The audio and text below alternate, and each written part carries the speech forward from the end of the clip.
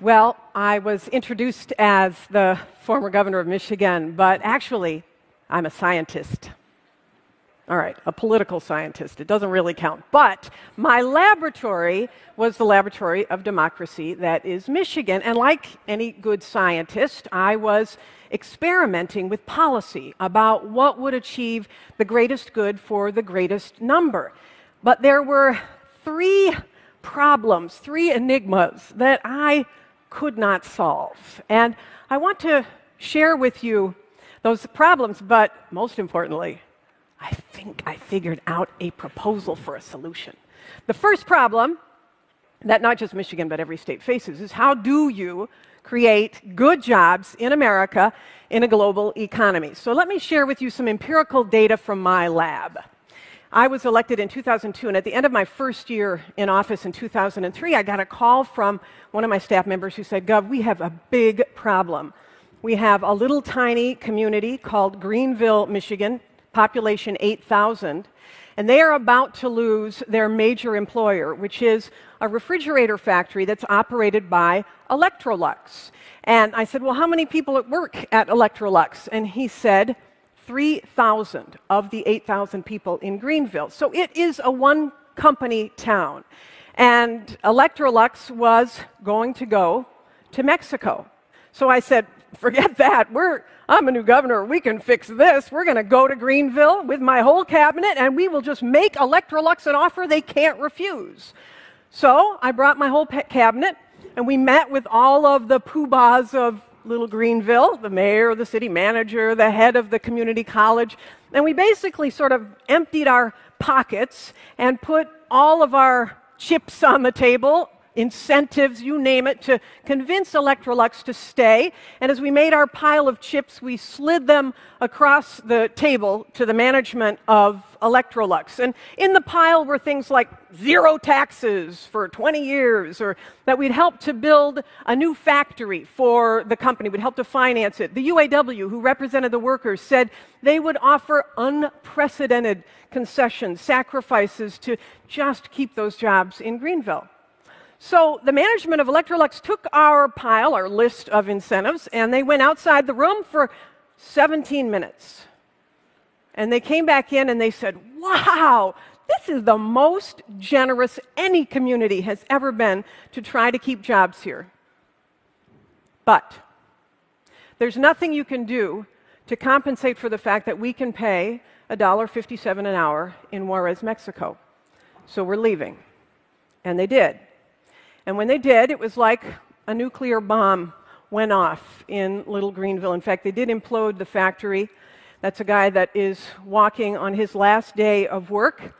And on the month that the last refrigerator rolled off the assembly line, the employees of Electrolux in Greenville, Michigan, had a gathering for themselves that they called the Last Supper. It was in a big pavilion in Greenville, an indoor pavilion, and I went to it because I was so frustrated as governor that I couldn't stop the outflow of these jobs, and I wanted to grieve with them. And as I went into the room, there's thousands of people there. It was just a big thing. People were eating box lunches with round top tables, and there was a sad band playing music, or there was a band playing sad music, probably both. And this guy comes up to me, and he's got tattoos and his ponytail and his baseball cap on, and he had his two daughters with him. And he said, "Gov, these are my two daughters." He said, "I'm 48 years old, and I've worked at this factory for 30 years. I went from high school to factory. My father worked at this factory," he said. "My grandfather worked at this factory. All I know is how to make refrigerators." And he looked at his daughters, and he puts his hand on his chest, and he says, "So, Gov, tell me, who is ever going to hire me? Who is ever going to hire me?" And that was asked not just by that guy, but by everybody in the pavilion, and frankly, by every worker at one of the 50,000 factories that closed in the first decade of this century.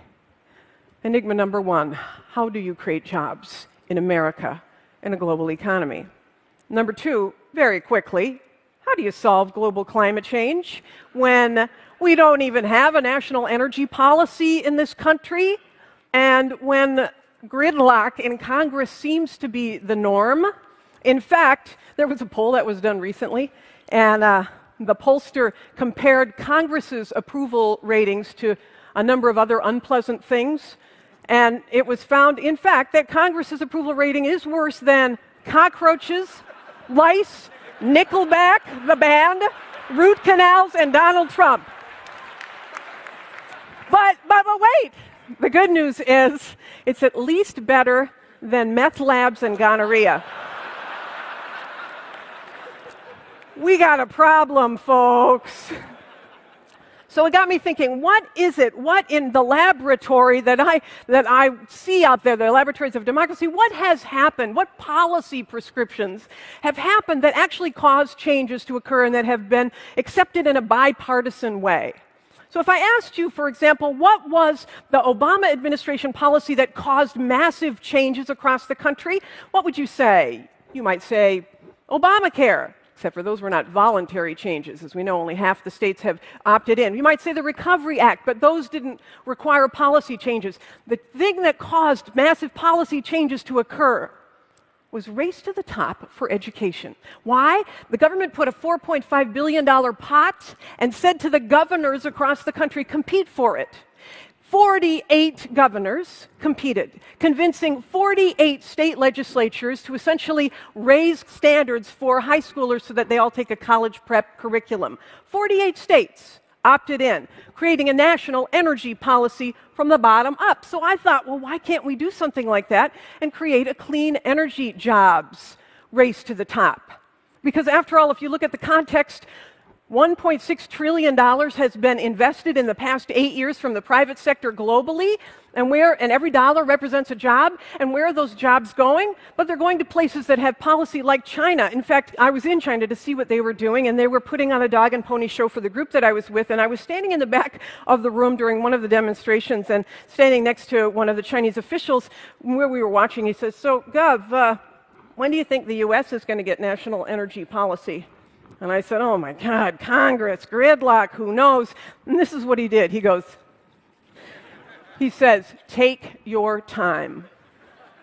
Because they see our passivity as their opportunity.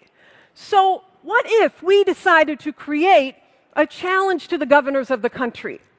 And the price to entry into this competition, use the same amount that the bipartisan group approved in Congress for the race to the top for education. $4.5 billion, which sounds like a lot, but actually it's less than 1/10% of federal spend. It's a rounding error on the federal side. But price to entry into that competition would be, you could just say, use the president's goal. He wants Congress to adopt a clean energy standard of 80% by 2030. In other words, that you'd have to get 80% of your energy from clean sources by the year 2030. Why not ask all of the states to do that instead? And imagine what might happen, because every region has something to offer. You might take states like Iowa and Ohio, two very important political states, by the way, those two governors, and they would say, we're going to lead the nation in producing the wind turbines and the wind energy. You might say the solar states, the Sun Belt, we're going to be the states that produce solar energy for the country. And maybe Jerry Brown says, well, I'm going to create an industry cluster in California to be able to produce the solar panels so that we're not buying them from China, but we're buying them from the U.S. In fact, every region of the country could do this. You see, you've got solar and wind opportunity all across the nation. In fact, if you look just at the upper northern states in the West, they could do geothermal, or you could look at Texas and say we could lead the nation in the solutions to smart grid. In the Middle Eastern states, which have access to forests and to agricultural waste, they might say we're going to lead the nation in biofuels. In the upper Northeast, we're going to lead the nation in energy efficiency solutions. Along the eastern seaboard. We're going to lead the nation in offshore wind. You might look at Michigan and say, we're going to lead the nation in producing the guts for the electric vehicle like the lithium-ion battery. Every region has something to offer. And if you created a competition, it respects the states and it respects federalism. It's opt-in. You might even get Texas and South Carolina, who didn't opt into the education race to the top. You might even get them to opt in. Why? Because Republican and Democratic governors love to cut ribbons. We want to bring jobs. I'm just saying. And it fosters innovation at the state level in these laboratories of democracy. Now, any of you who are watching anything about politics lately might say, okay, great idea, but really? Congress putting $4.5 billion on the table? They can't agree to anything. So you could wait and go through Congress, although you should be very impatient. Or, you renegades, we could go around Congress. Go around Congress. What if we created a private sector challenge to the governors? What if several of the high net worth companies and individuals who are here at TED decided that they would band together, just a couple of them, and create a national competition to the governors to have a race to the top and see how the governors respond? What if it all started here at TED? What if you were here when we figured out how to crack the code to create good-paying jobs in America and get national energy policy?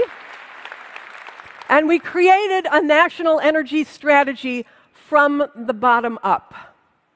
Because, dear TEDsters, if you are impatient like I am, you know that our economic competitors, our other nations, are in the game and are eating us for lunch. And we can get in the game or not. We can be at the table or we can be on the table. And I don't know about you, but I prefer to dine. Thank you all so much.